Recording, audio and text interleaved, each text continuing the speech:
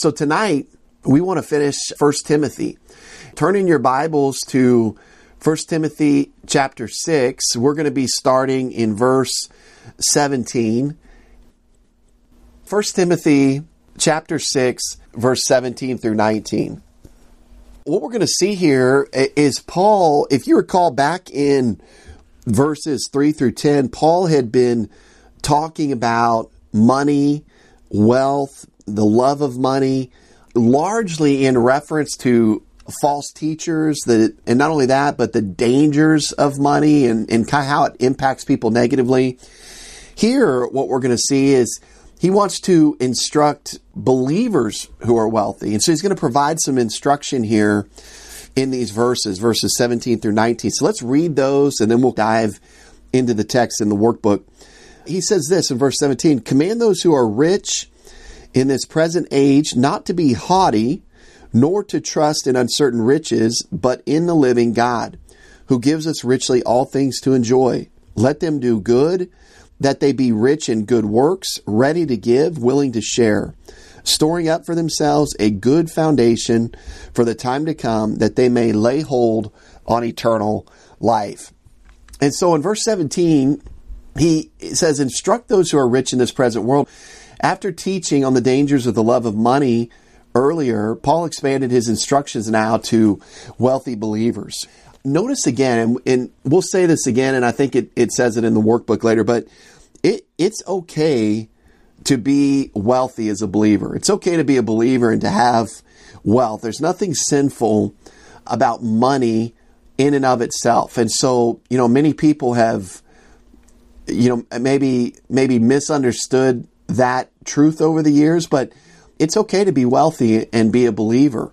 In fact, if it wasn't, then Paul would instruct them to give away all their money and don't be rich, right? And that's not what he's saying. He's going to give some instructions, basically saying that if you do possess material wealth, that God may have given that to you in order to use it through you to help build the local church or help build the church in general across the world. And so, but one of the things we're going to see is that even for believers, that wealth can have pitfalls that come along with them if not, I guess, taken in perspective, if they're focused upon. And so we'll kind of get into that here in this section as well. But the word instruct is a present tense imperative. So it means it's a command.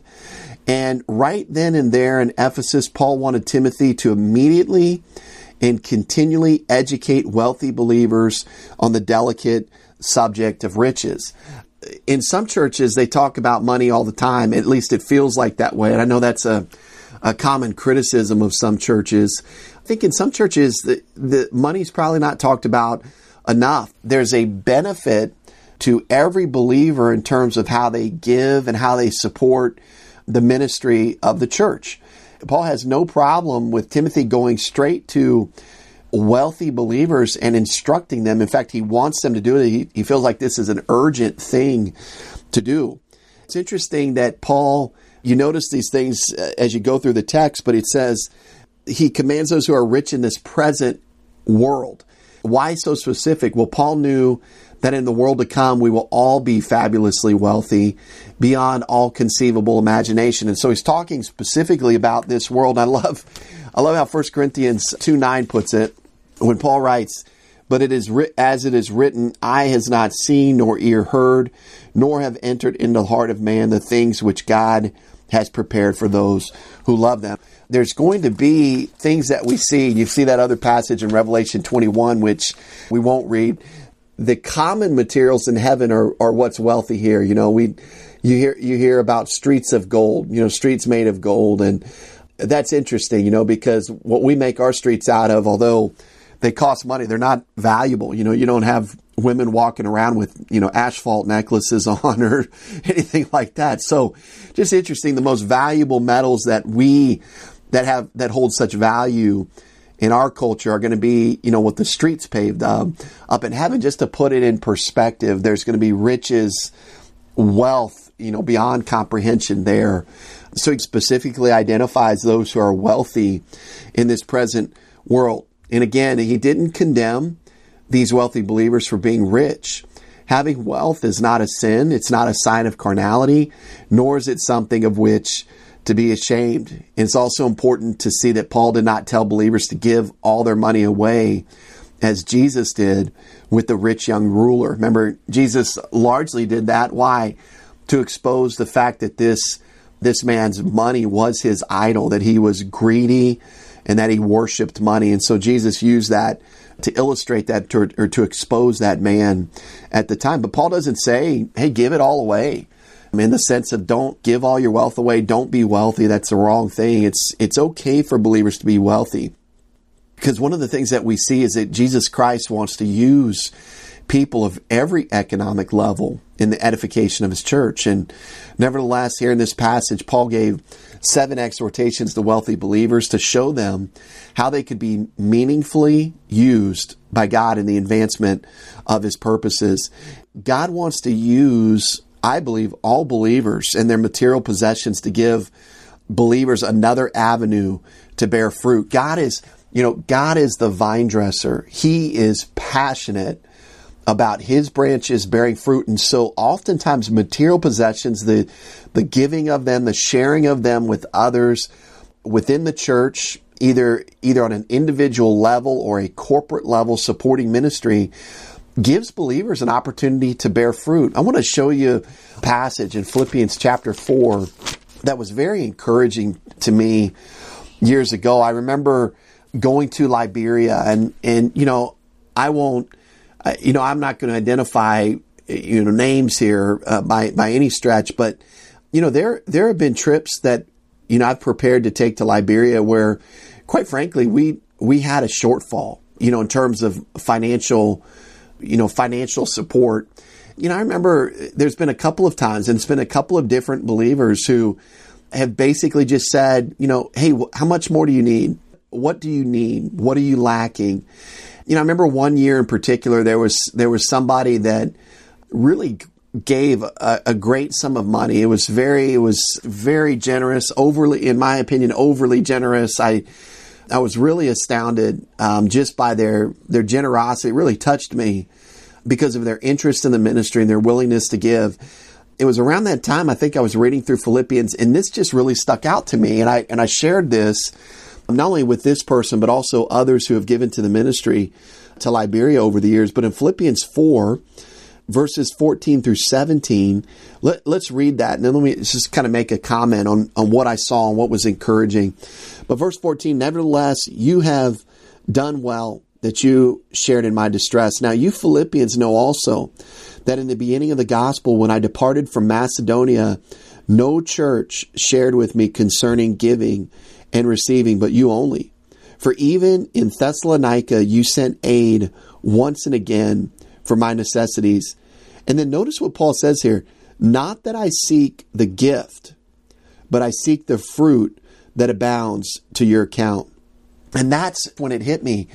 Giving is not about, it wasn't about Paul. Now, Paul had needs and God met his needs through the giving, but giving ultimately drops back a layer. It's like peeling the layer back of an onion.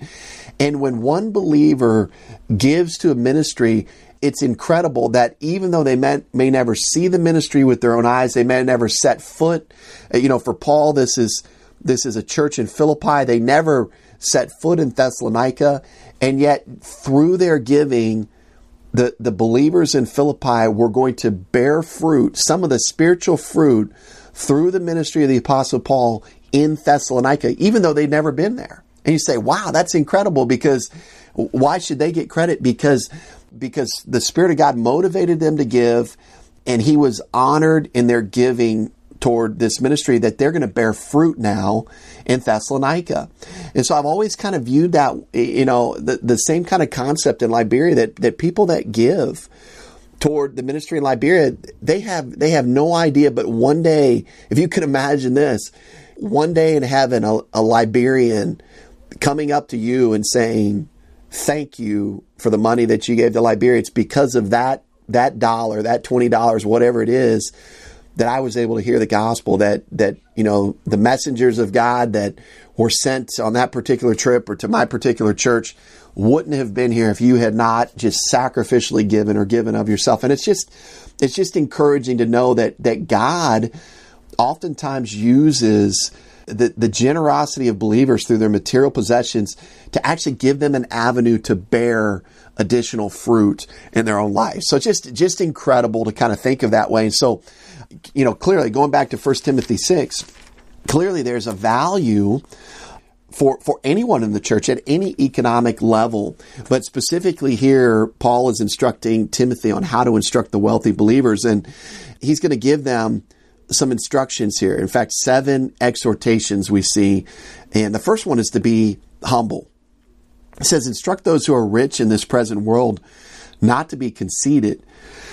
Wealthy believers are not to be high-minded, proud, or arrogant. They're not to assume that their material wealth indicates a fuller blessing from the Lord or elevates them to a special status of superiority to others. In fact, it's probably this arrogance that's one of the ways that people can stray from the faith. And back in verse 10, Paul mentioned that the love of money is the root of all kinds of evil, for some which have strayed from the faith in their greediness and overconfidence. This arrogance through wealth is probably one way some believers can stray from the faith. So he says, don't be conceited, be humble. It's interesting because there's a level of confidence or security that comes with money. Sometimes having money in your pocket, money in the bank, that sometimes we cross the line. And we're going to kind of see how that kind of plays itself out in verse 17, because what ends up happening is we end up trusting in money and we stop trusting in the Lord. And that's not the design that God had by allowing us to become wealthy. Those of us who might be wealthy or have had wealth, that's not the reason God gave it to you, so that you become more independent. Many times God gives wealth in order to funnel it through you to others. And He's looking for us to respond in faithfulness in utilizing that money and being good stewards with it. He also says his instruction is to be judicious. He tells them not to fix their hope on the uncertainty of riches. And wealthy believers are not to fix their hope on riches. Riches can literally be here today and gone tomorrow. Things like unstable economies, changing political climates, war, health, and theft, all these things can destroy wealth. Remember that the word hope itself, where it says not to fix their hope, means confident expectation. It means to confidently expect that it'll be there. And, riches always seem like they'll be around forever when you've got them. But those of us that have lived long enough, we've seen the ebbs and flows of what it's like to have a little bit more money in the bank account and a little less, and just the ebbs and flows of wealth, because many things impact wealth. And so Paul is just, again, strategic teaching to take wealthy believers and keep their minds fixed on things above, not on things on the earth. He says to be intentional, to instruct those who are rich in this present world to fix their hope on God, who richly supplies us with all things to enjoy. So instead of the uncertainty of riches, wealthy believers are to fix their hope on God, who, unlike money, never changes. And it's interesting that Paul uses the word living here. He says going back to the text there in verse 17, he says, nor to trust in the uncertain rich, but to trust in the living God. And it's this idea that he cares, he's involved, he's alive, he sees what's going on is kind of the idea. Letter A, when this verse says that God richly supplies us with all things to enjoy, it means that everything that originates from Him, those things that He freely gives us, are given for or towards the goal of our pleasure. One of the things that's so interesting, as we talk about the gospel and as we realize, what God has done for us through Jesus Christ, Romans 8:32 says this: He did not spare His own Son, but delivered Him up for us all. How shall He not with Him also freely give us all things? And the idea there, that the point that Paul is communicating is, if God did not spare the most valuable possession that he had, which was his son, the most valuable prize or treasure in heaven, why would he not spare everything else for our enjoyment? If he didn't spare the big thing, why would he hold back little things? That's kind of the idea. And so, this is one of those things, this is a promise that we can take to the bank, that God wants us to enjoy the things that he gives to us in this life. He wants us to enjoy them. They're designed to enjoy, but it's kind of like the Ecclesiastes series, and one of the themes that came out of there, we can enjoy those things, but it's as we're in fellowship with him that we fully enjoy everything. It's as we enjoy not only the gift, but we also enjoy the hand of the giver, the fellowship that comes with this relationship that we now possess with the God of the universe. So it's very important to know that God wants us to enjoy things that he supplies us with. That's okay. It's not sinful to enjoy things that he's provided us with, these gifts. Now notice this verse does not simply say that God gives us all things. It says that he richly supplies us all things to enjoy. So while he doesn't give us all things like my neighbor's house, everything he does supply is richly supplied with our enjoyment in view. And you know what? It's in knowing this principle, going back to the verse, that we can trust him in what he provides. See, in contrast to trusting riches, why not trust the God who is going to give you everything that you need, and everything is going to be richly supplied for your enjoyment in view? When I say, you know what, I'll go for that. That's the life I want. That's what I'm going to hope in. That's where my confident expectation is going to be, not in having X amount of dollars in my savings account or in my 401k or wherever. Now in Proverbs 10:22, Solomon expressed a similar thought when he said, it's the blessing of the Lord that makes rich. And he adds, no sorrow to it. Just very good, succinct statement of what we've just been talking about. Again, coming from the pen of Solomon. The next four exhortations are closely related, so we're going to move quickly through there. In verse 18, he basically gives the instruction or the exhortation to be gracious. He says, instruct them to do good. And he's talking again about the wealthy believers. So, although every believer should do good, Paul asks Timothy to specifically instruct the wealthy to be careful to maintain good works. In fact, he goes on to say that in the very next phrase, instruct them to be rich in good works. And so, although wealthy believers are able to do more because of their material wealth, we got to remember this is God's goal and desire for every believer. In fact, go to Ephesians 2:10, another verse that should be familiar to us. But, Ephesians 2:8 and 9 tell us, how we get saved. It's by grace through faith in Jesus Christ. And it's not of yourselves. It's not something that you have to, it's not your ongoing faithfulness. It's a gift. It's not of works. God doesn't want you boasting about your salvation in terms of boasting about yourself and what you've accomplished, but boasting about Jesus Christ and what he accomplished is definitely allowable and encouraged. And so he tells us, how to get saved in verses 8 and 9. We see it's not by works.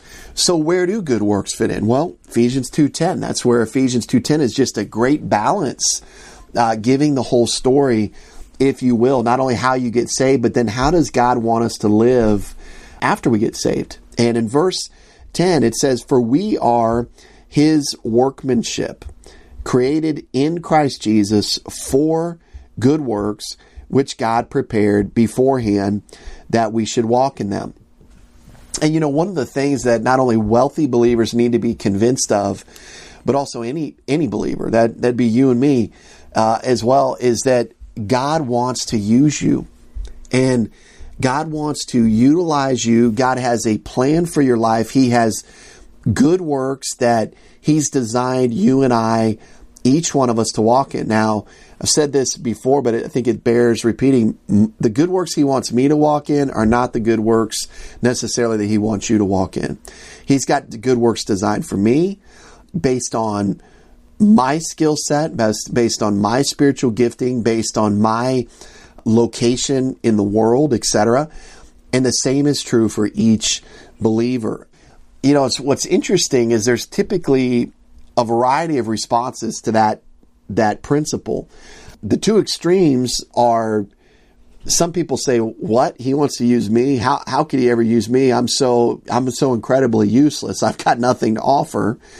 And then you've got the other extreme of, well, yeah, I know God wants to use me because I'm something pretty special. And then you've got kind of probably everything in between, little shades of meaning. But, from the person who feels like they've got nothing to offer God, the encouragement is that God wants to offer himself through you, to accomplish things in and through you. And he's got good works that he's designed you to walk in, but you'll never do that when you're focused on yourself. You only do that as you're occupied with him. And then for those who are almost overconfident that they've got a lot of skill set, that, oh yeah, I'm definitely going to be used by God because I'm so good at this, this, and this, they too need a reorientation to their thinking, that they need to rely upon the Lord, walk by faith, present themselves to him, not make up in their minds what good works they're going to do, but actually as they're presented to the Lord, then they just respond to the Lord's leading throughout their life to engage in the good works that he's designed, not the good works that they've come up with on their own. So that kind of brings, hopefully, both extremes back into balance. But one of the good works that God may have designed for wealthy believers is to give of their wealth to further the building of the church. And so that may be one of those good works. And so Timothy's saying, hey, be ready for it. Be on the lookout for those opportunities. Be rich in good works because God wants to use you in that way. Be liberal. And he says, instruct them to be generous. And wealthy believers are instructed to be charitable. Wealthy believers are in a position to contribute heavily toward their local churches and missions. You notice Timothy was not instructed to tell them where, when, or how to be generous. Many false teachers will tell you where, when, and how to be generous. And typically it involves putting your money in their pocket, right? So he's not getting on that level of detail. In fact, no one has that right over any believer, wealthy or otherwise. God simply wanted Timothy to instruct the wealthy to use their assets to actively bless others and thus build up the body of Christ. Again, it's just that concept that oftentimes God allows believers to become wealthy. Why? So that those believers might be funnels of God's blessing to others. And they need to be ready to respond and walk by faith and respond to the Lord's leading in their life as to where that money should go, where that extra money, that extra wealth could go. And that kind of feeds into number 8, which is to be ready. 1 Timothy, there in 6:18, he says, be ready to give. And so the phrase emphasizes that wealthy believers need to be prepared for God to use them. It might be wise for them to put aside money that they exclusively use for benevolence. And the idea is just be available. When we've got extra money to just kind of be thinking this way, that, wow, I've got this extra money. Maybe I ought to put some of it aside and anticipate opportunities where God's going to want to use me. And you'd be surprised. Oftentimes, these opportunities come to those who are prepared, available, and looking for them, rather than, the old proverb of waiting for God to hit us in the head with a 2x4. We actually be available and be ready by setting aside money possibly, so that when opportunities arise, we're like, oh, here's an opportunity God may want me to use it for. And so we're ready to move out and to share with others. And then he says in number 9, be investors. Verse 19, this concept of storing up for themselves the treasure of a good foundation for the future. And one of the things by engaging in good works mentioned here in these verses, wealthy believers will actually store up treasure for themselves in heaven, where material wealth does not go with a person when they die, and this type of treasure does. And, obviously 2 Corinthians 5:9 and 10 talks about how we must all appear before the Bema judgment of Christ, where the things we've done in the body, whether good or bad, will be evaluated, whether fruitful or unfruitful are going to be evaluated. We see the same concept shared in 1 Corinthians chapter 3, verses 11 through 15, where the foundation of Jesus Christ is laid and that no other foundation can be laid, Paul tells us. But then all of the works that we build on that foundation will be evaluated through fire. and the works that are built from good material. In other words, they're coming from the resources we possess in Christ. We're executing those works by means of the Spirit, not just in our own strength. We've got proper motives because we're walking by faith in the Lord as we do these good works. Those are going to last, and those are going to bear fruit and also bear or provide a reward. And so this is a great way if a person has extra money, they're wealthy, to by faith say, you know what, I'm going to use this money. I'm going to set this aside looking for opportunities where God may want to use it. That's walking by faith, and that is investing in this future evaluation of good works. He also says, be blessed so that they may take hold of that which is life indeed. And although money may seem like the doorway to success and happiness, in truth, it causes much harm to those who are consumed by it. On the other hand, when wealth is used for God's glory, it leads to true and abundant living. It's interesting, back in verse 12, we made a big deal of that phrase, lay hold on eternal life. And it was lay hold on the eternal life. And actually the same construction is used here. It's kind of interesting. The eternal life, the life is articulated. It's talking about Jesus Christ. It's talking about abundant life. And so not only, it's kind of funny because, you could use this, as a church leader, as a missionary, you could use this truth really manipulatively. You could say, and many false teachers do, don't they? They say, hey, if you give, you're going to be blessed. You're going to benefit from it. But typically what they mean is like if you sow, you hear them say this, well, if you sow a seed, God's going to give it back to you tenfold. And so some people say, man, if I give the preacher or this missionary $1,000 and he gives it, and God's going to give it back to me tenfold, I'm going to make $10,000. And it's like, man, I can't get that investment on the stock market. Let me do that. And so there's like this misguided view of that. But what Paul is saying here is that there is true blessing in giving, in being used by God, in being motivated by God to give from one's wealth. There is true blessing. It may not come back in material blessing, but there is going to be this laying hold on eternal life, this abundant life. And then just knowing that as a wealthy believer, those who give, they're being utilized in God's building project, that they're being utilized, they're co-laborers, that they got a role and a function in what God is doing on earth through His church. I guess what Paul is saying is that is life indeed, that they would take hold of what truly matters, not say, well, I've got extra money, so now I'm going to buy the biggest boat in the neighborhood, or I've got extra money, now I'm going to move to a different neighborhood. In terms of having a boat, buying a bigger, those are all fine. The point is this, that's not where life is. We understand that there's a blessing in giving. And that's what Paul is emphasizing here and instructing Timothy to emphasize with the wealthy believers there in Ephesus. And so in verse 20, we move to the closing instructions to Timothy. And it's an interesting way that Paul starts verse 20. Let's read verses 20 and 21. And then let's make some comments. He says, O Timothy, guard what was committed to your trust, avoiding the profane and idle babblings and contradictions of what is falsely called knowledge. By professing it, some have strayed concerning the faith. Grace be with you. Amen. And it's interesting how Paul starts here. O Timothy, that O there is a note of exclamation. It's like a big sigh, man, oh, Timothy kind of deal. And so this is how he concludes his intimate personal instructions. He says, guard what has been entrusted to you.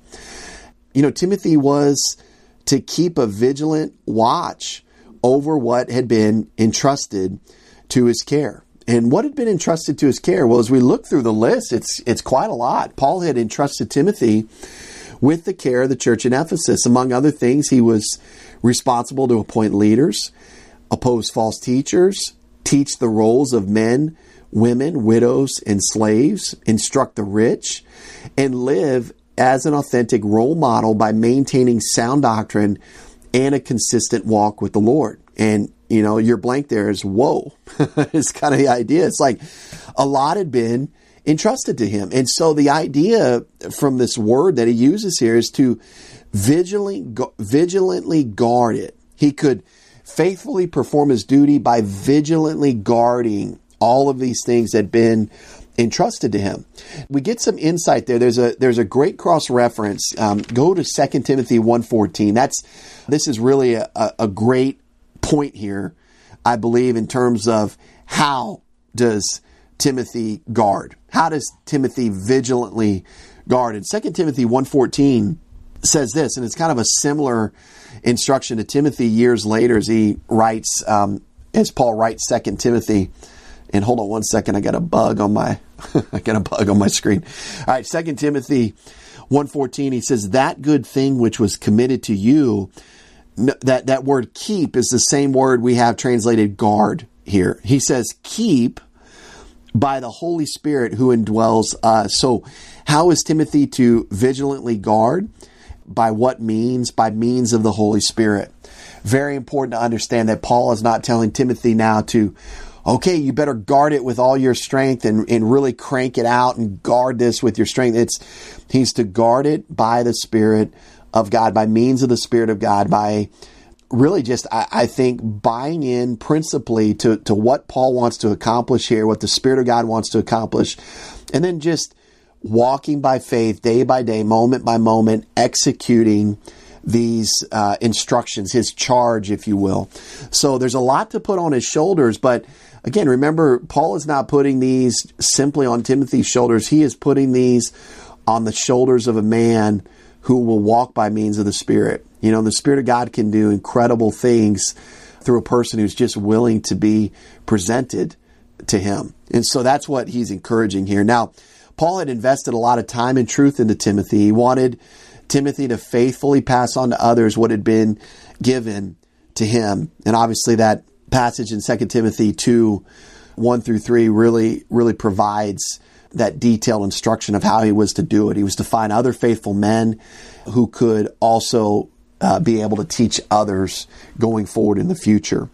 One of the things that Timothy was to do is, and let me go back to 1 Timothy 6, here in this next phrase, is he was to avoid worldly and empty chatter. And so Timothy was to guard what had been entrusted to his care by avoiding a couple of things, worldly and empty chatter. You know, what's interesting about this, and this always kind of stands out to me as I study the Word of God, the very fact that Paul had to tell Timothy this implies that it's easy to do the opposite. In other words, it's easy to engage in worldly and empty chatter. It's just very easy to get drawn into that. So he warns them, don't do that. This is one way that you can guard what was entrusted to you, is by avoiding these kind of things. And worldly chatter is just anything that has no relationship to God is worldly. Timothy was to stay away from profane, fruitless, secular babble. Avoid literally means to turn away from or to deflect. Then there's empty chatter. Paul told Timothy to avoid empty debate, useless talk. Earlier, he told Timothy to tell certain men not to pay attention to myths and endless genealogies. So Timothy was to turn away from this kind of foolishness as well, not try to refute it through apologetics or arguments. And these are the kind of things, this worldly and empty chatter, that have absolutely no impact on the Christian life or spiritual growth. And yet many believers, Timothy included, there's a natural temptation. This is why Paul is giving the instruction. There's a natural temptation to gravitate to these kind of things. I don't know why, but if you've ever taken an account or assessment of your life, we get caught into these things. You know, we're all seeking a balance right now as believers as to how much we get involved in the political scene and environment. But you know as well as I do that even in our efforts to be a good citizen, that sometimes we get drawn beyond the line of probably what is healthy for a believer in Jesus Christ. We get drawn into these, you know, some of these conspiracy theories, or we get drawn into some really wild and unfounded claims here and there. We get very irritated by the opposite side of the aisle and the shenanigans in our mind that they're pulling. And there's so much we can just get caught up in. And I know even myself that sometimes I'll be on YouTube and I'll see a video and I'll be like, let me watch this 5-minute video. And before long, I've hit 8 or 9 5-minute videos, and I'm like an hour engrossed in what I would consider empty chatter. But it's appealing. It's kind of fun to listen to. It's kind of fun to get engaged in sometimes. And so these are the kind of things that even could entrap Timothy and really distract him from what he was to guard. And so it's very important to recognize and self-assess in our own life when we're just engaged in these things too much, when they're kind of overtaking our purpose on earth, because our purpose on earth is whatever God's purpose on earth is for us at the time, not trying to dictate our own path or to just basically waste time on things that really have no impact on the Christian life. They've got no impact on spiritual growth. They don't impact or help other believers in their spiritual growth. And so it's just kind of like, okay, well, why are we engaged in it? Then that's, I think, Paul's point. He said also avoiding the opposing arguments of what is falsely called knowledge. And this statement refers to the beginning stages of the Gnostic heresy, which would overpower the early church in the centuries to come. In fact, notice that Paul calls this opposition, he says it will masquerade as knowledge. It'll masquerade as knowledge. The essence of Gnostic teaching, the Gnostic teaching that arose in the first century was that Jesus Christ was not enough. That's kind of the essence. They would teach that Christ was not sufficient for everything in the Christian life, and that one needed special knowledge that only a select, initiated few possessed. And it wasn't probably as bad as having a secret handshake, but it's that idea. Are you initiated into our group? Oh, you don't know that? Oh, that's right. Well, we know that, and you don't. And that's because we're the special initiated ones with special knowledge. And that really took hold as a heresy in the early church. It was there in seed form when the apostles were writing their epistles. And we see that really, I think, in seed form in the city of Colossae. And the epistle to the Colossians really addresses 4 heresies that probably combined ended up forming this Gnostic teaching. But I think even Paul is kind of addressing it here, the opposing arguments, these contradictory arguments of what is falsely called knowledge, this kind of special knowledge. In fact, Paul said this knowledge was not knowledge at all. Colossians 2, again, addressing kind of probably the seed form of this heresy that became full-blown. 2:9-10 says, "For in him," speaking of Christ, "all the fullness of deity dwells in bodily form, and in him you have been made complete." And so Christ is more than enough for all our needs as believers. And Colossians 3, just a great verse, great cross reference here. Let me read Colossians 2:3, because he says, "In whom," this is speaking of Christ, "are hidden all the treasures of wisdom and knowledge." And see, what the false teachers were trying to teach at this time was they had special knowledge. They had extra knowledge outside of Christ. They had something unique and special, unique wisdom and unique knowledge. And Paul is saying there in Colossians 2:3, no. In Christ, you got all you need. You have all the treasures of wisdom and knowledge. You're not lacking anything. You don't need to go to this well of false teachers to get something that you're lacking. That message is still as important for us today, because oftentimes we will turn to other things like philosophy and psychology and experience-based activities where we're looking for this emotional experience. And what we need is what we have in the Word of God, and we need to be convinced of that. And we need to believe that God has communicated to us, that He desires to continue to communicate to us through His Word, and that He wants to lead us in this life. And that's what we need more than anything than the next great book, the next great lecture series, whatever it is. We need the Word of God. We need to know the Word of God. We need to understand the Word of God, and we need to know the resources that we possess in Jesus Christ. Because once we understand that, then everything else looks like everything else just looks like trash. I mean, it just doesn't have any value once we understand what we already possess. To close out the book, in verse 21, he says, which some have professed, again, this knowledge, if you will, and thus gone astray from the faith, grace be with you. So the original meaning of profess in classical Greek was to publicly make a pledge. And so the idea here is that some of these people in Ephesus had publicly made a pledge by these things that contradicted this falsely called knowledge, this masquerading around of knowledge. They're starting to buy into even some seed forms of this Gnostic heresy. And, one of the dangers is once a person publicly proclaims a heretical teaching, it takes great humility to admit that they've been wrong. Some teachers, instead of admitting they're wrong, they doggedly defend their error.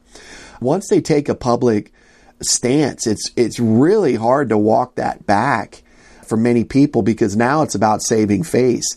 And so unfortunately, by publicly affirming heretical teaching, many of these teachers have irreversibly distanced themselves from the truth. And not to open up a can of worms here at the end of the study, but go with me to Hebrews chapter 6.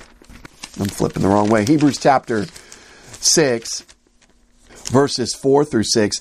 And this is exactly what the Hebrew Christians were doing. This is part of that context in the book of Hebrews that often gets ignored when people come to this particular chapter and section, because they'll look at these verses and they'll say, oh, well, people can lose their salvation. They'll say, this teaches you can lose your salvation, but it's really not teaching that at all. In fact, what it's teaching is that these Hebrew Christians were publicly affirming this heretical teaching that they still needed the animal sacrificial system, even though they had put their faith in Jesus Christ and believed on him for eternal life and realized that he was the final and complete sacrifice.